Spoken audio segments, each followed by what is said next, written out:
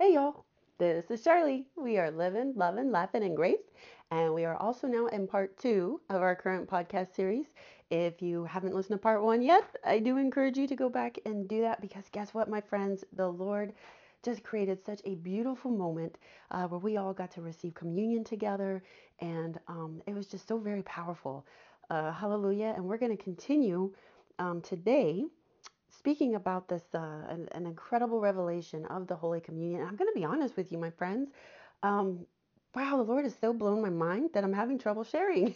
It's like many times as revelations, that the Bible tells us that the Word of God is so rich and it's so powerful that He has to kind of like drizzle it on us like the rain, because if he releases it all at once, right, it's just so mighty and so powerful, it would crush us. And so sometimes we get those revelations, and I know that many of you know what I'm talking about, and they're so rich, right? You have trouble putting them into words, and it's just amazing. That also makes me think of John 15, where Jesus tells us to abide in him, stay in him.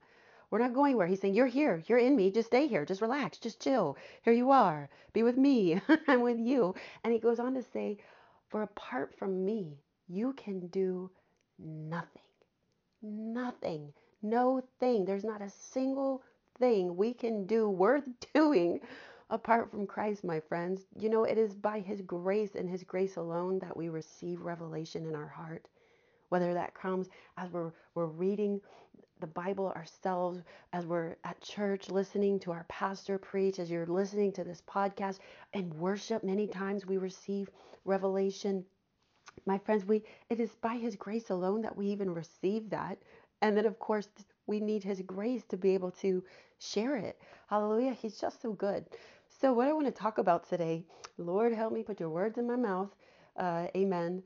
Because this is just mind blowing for me. And I've never heard it anywhere else before. So this is like, when I say a fresh, hot revelation, I mean a fresh, hot revelation. And I believe that it's going to take us all. I know it has taken me to an even deeper place of just seeing how through the Holy Communion we are experiencing the greatness and the enormity of Christ's love for us and his faithfulness to us, my friends. It goes back so much farther than we can really imagine, because our human minds are so finite. They're so confined to time, and he's not. He created time. But I want actually, I guess I'll start off by reminding you of something, or maybe telling you something you didn't know before. But in Jesus's 3 to 3.5 years of ministry, there were numerous times where the Pharisees tried to stone him to death. Okay, and their time, that was actually God's ordained way in the law for the Jews to carry out capital punishment, was stoning. And it sounds brutal, but actually, it is a much less painful way to die than one, crucifixion, two, being scourged to death, being hung.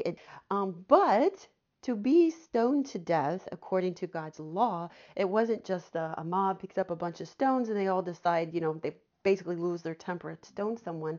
They're supposed to have essentially court hearings. Much of where our judicial system comes from today, everything that's good about it is based on the law of God, my friends. Every civilized country in the world that has a civilized judicial system, it's actually based on the Judean Christian system of law. And such as you can't be tried for the same crime twice, you can't be punished for the same crime twice. There needs to be witnesses, and that was part of the thing, is that there should have been a court hearing. Essentially, there should be witnesses that come forth and state what this person does, and then they would decide whether or not they fit to be stoned to death. So, but in Jesus's case, of course, we know the Pharisees were often incited by jealousy, mostly by jealousy because of Jesus's incredible ministry. They were also afraid of the Romans taking their power from them, because they would see that they're not able to control the crowds and everything that are following Jesus. So, unfortunately, everything that they did was all about them and what they thought was best. That was a lot of information to tell you this. I hope some of you are like me and you like backstories, right? Because that was a lot of backstory to remind you that on several occasions the Pharisees tried to stone Jesus and they were never successful. Why? Because Jesus chose the time, the place, the when, the how that he would die. Nobody else. It was always within his control. On one occasion, as they tried to push him off of a cliff, and I've got to see that cliff, my friends. No one's going over that cliff and living, okay? And he just walks right through the midst of them. Like they could no longer even see him. Many times they picked up stones to stone him. My friends, just all these ways that they tried to kill him. And like I said, that was the way the Romans still allowed them to carry out their capital form of punishment. So we're going to fast forward to when the Pharisees actually take Jesus into custody. Why didn't they stone him? Why didn't they try to stone him again? I'm going to tell you, because it didn't work before, and the devil was just so set on killing Jesus, he didn't really care how it got done. My friends, Jesus, the devil, and unfortunately many believers actually don't even know the value, the true value of the cross, and we're going to talk about that, I hope. He just wanted Jesus dead. Okay. And he'd already tried several times through the Pharisees to have Jesus killed, and they weren't getting the job done. So he plants this thought in them. You have to remember the Romans were, they were a nation that had come in and taken over the Jewish nation. Okay, the Jews were not in the habit of taking their people and delivering them up to the Romans. The Jews resented the Romans. The Romans, many of them hated being in Israel. It was so far from Rome and all the glory and grandeur and everything they experienced there. They hated the Jewish people. There was a lot of animosity between the two. So you did not see the Jewish people taking their own people to the Romans to be punished. This was a plan of the devil. And this is where we come back to the beautiful scripture that we heard in our last podcast, Romans 8:28. And we know that God causes all things, say all things to work together for good. My friends, whether they're good things, bad things, your own fault things, someone else's fault things, God doesn't cause all things, but he will work all things together for your good. Even this, think of this, the most wicked act of mankind, my friends, and we all had a part to play in that because we are all sinners apart from Christ. It was not truly the physical hands that put Jesus on the cross or that scourged him. It was our sin. And in that we all take a part. But see also that the devil, he thought this was his plan, okay? And the Lord took what the devil meant for evil and turned it into good. So here's the devil. He just wants to kill Jesus. He just wants him dead. Why? Because all the time he has these words in his ears that he heard the Lord speak back in Genesis. That's right, my friends. It all goes back to the beginning. Back in the beginning when the devil uh, indwelled in the snake and convinced Adam and Eve to sin.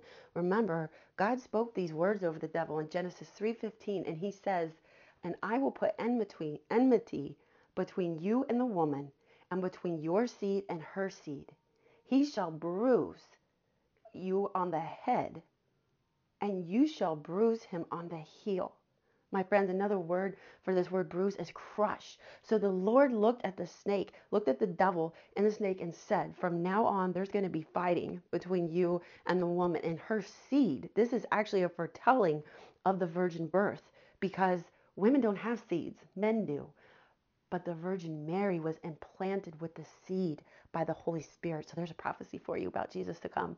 And that's what he's speaking about. And the devil got it.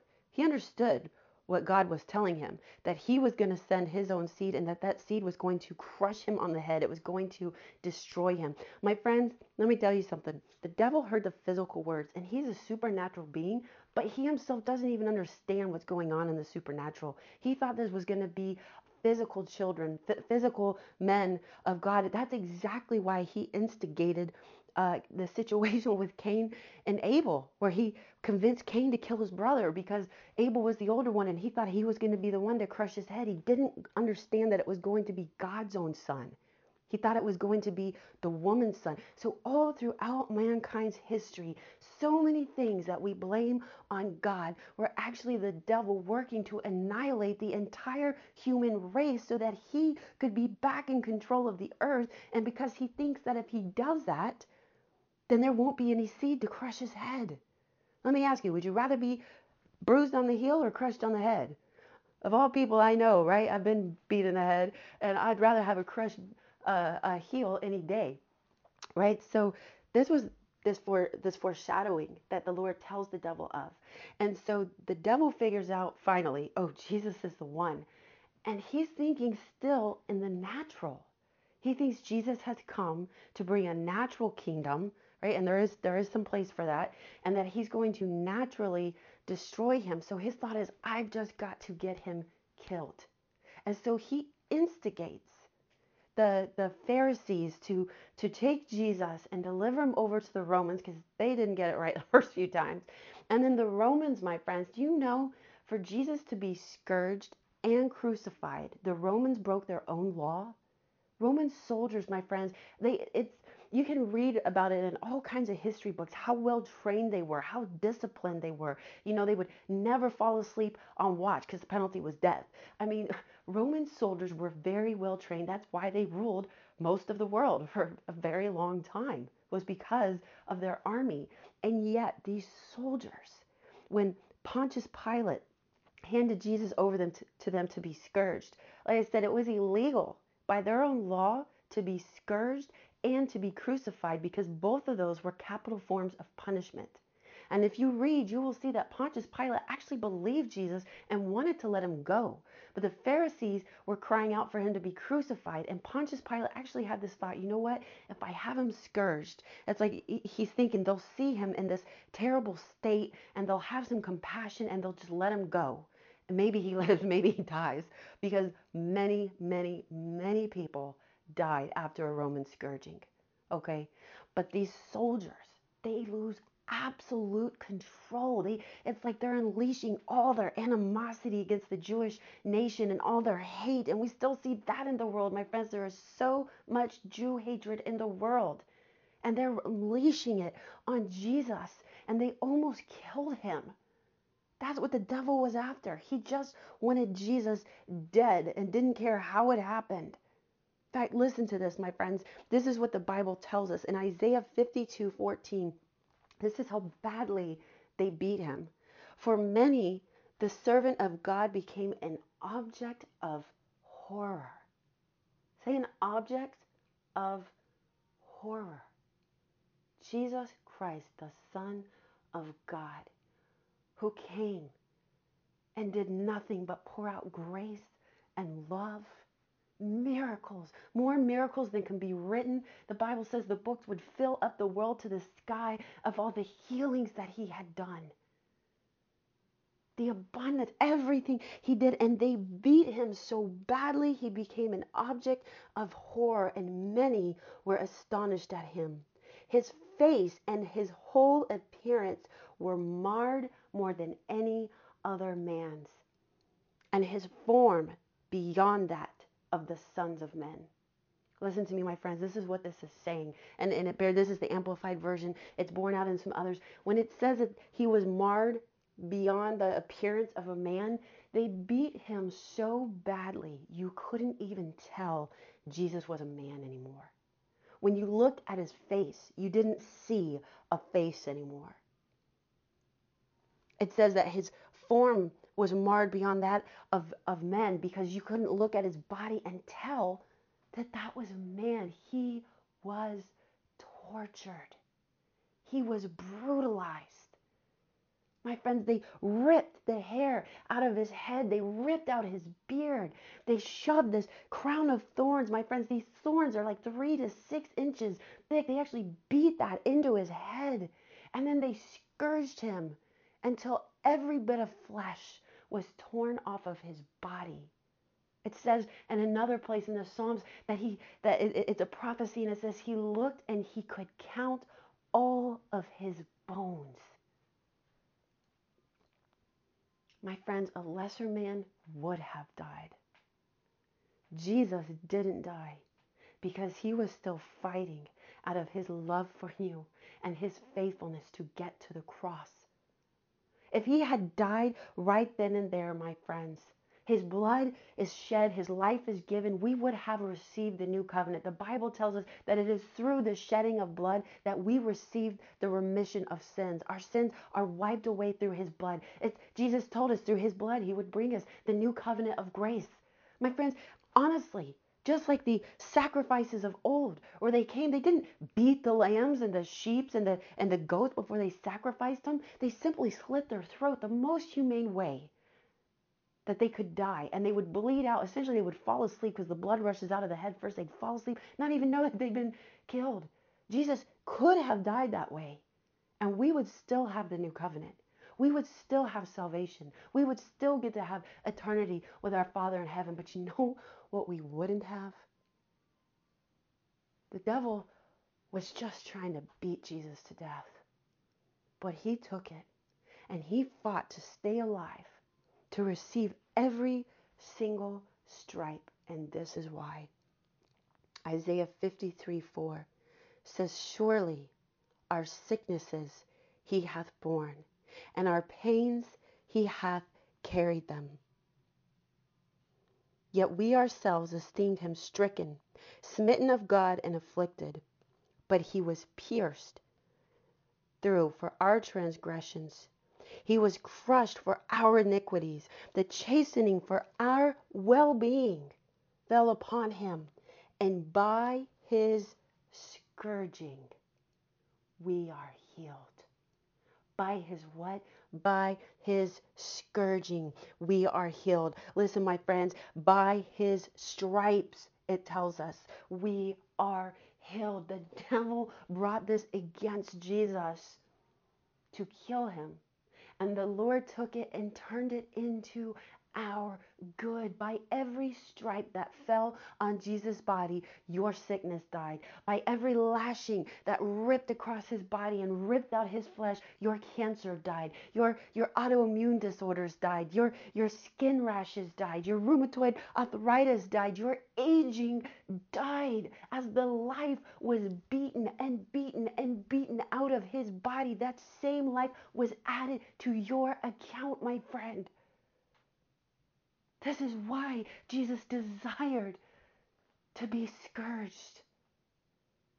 How much he wants us made healthy and whole, that he would endure this. Remember, he chose the when, the where, and the how. At any moment, he could have opened his mouth and ended it all. When the soldiers came to the garden to arrest him, he said, whom do you seek? They said, Jesus of Nazareth. He said, I am. And at the power of him speaking that he is the name of God, they all fell down to the ground. Their weapons, their swords, their lanterns, everything, they fell to the ground, and they could not get up until he let them. This is why I say, my friends, he fought for us by allowing himself to be tortured. How many of us could have borne it? How much harder it is when you know all you have to do is open your mouth and say one word, and legions of angels will descend on that place, wipe out every soldier, and end your pain. He spoke that very word to his disciples. He said, don't you know that even now there are legions of angels standing by, watching, waiting? I believe they were on edge, poised, ready, just hoping that Jesus would give them a word and release them, that they could take vengeance for him. And instead, it goes on in Isaiah to say, all we like sheep have gone astray. We have turned every one to his own way, and the Lord has made to light upon him the guilt and iniquity of us all. He was oppressed, yet when he was afflicted, he was submissive and opened not his mouth. That is how he saved us, by keeping his mouth closed and choosing not to save himself. Like a lamb that is led to the slaughter, and a sheep before her shearers is dumb, so he opened not his mouth. My friends, if Jesus refused salvation by not opening his mouth, how do you think we receive it? Open your mouth. The Bible tells us we receive the greatest gift of salvation simply by confessing with our mouth. Oh, what about the rest? This health and wholeness that Jesus allowed himself to suffer to give to you. Receive it through your mouth by speaking it and by receiving of the Holy Communion. My friends, man fell by eating from the wrong tree. He ate death to himself. We now receive life and health by eating life to ourselves every time we partake of the Holy Communion. I want to go back and read this again to you from Isaiah 53 in the Amplified Version. Listen to what it says. It says, surely he has borne our griefs, our sicknesses, weaknesses, and distresses. That's how that word griefs is translated. My friends, in the Hebrew that the Old Testament was originally written in, that word griefs is the word koli, which means diseases and sicknesses. Jesus didn't go through all that suffering ahead of time for nothing. Remember, the sacrifices of old were not beaten. Their fur was not ripped out. They weren't kicked around the place because they could not bring healing and wholeness to our bodies.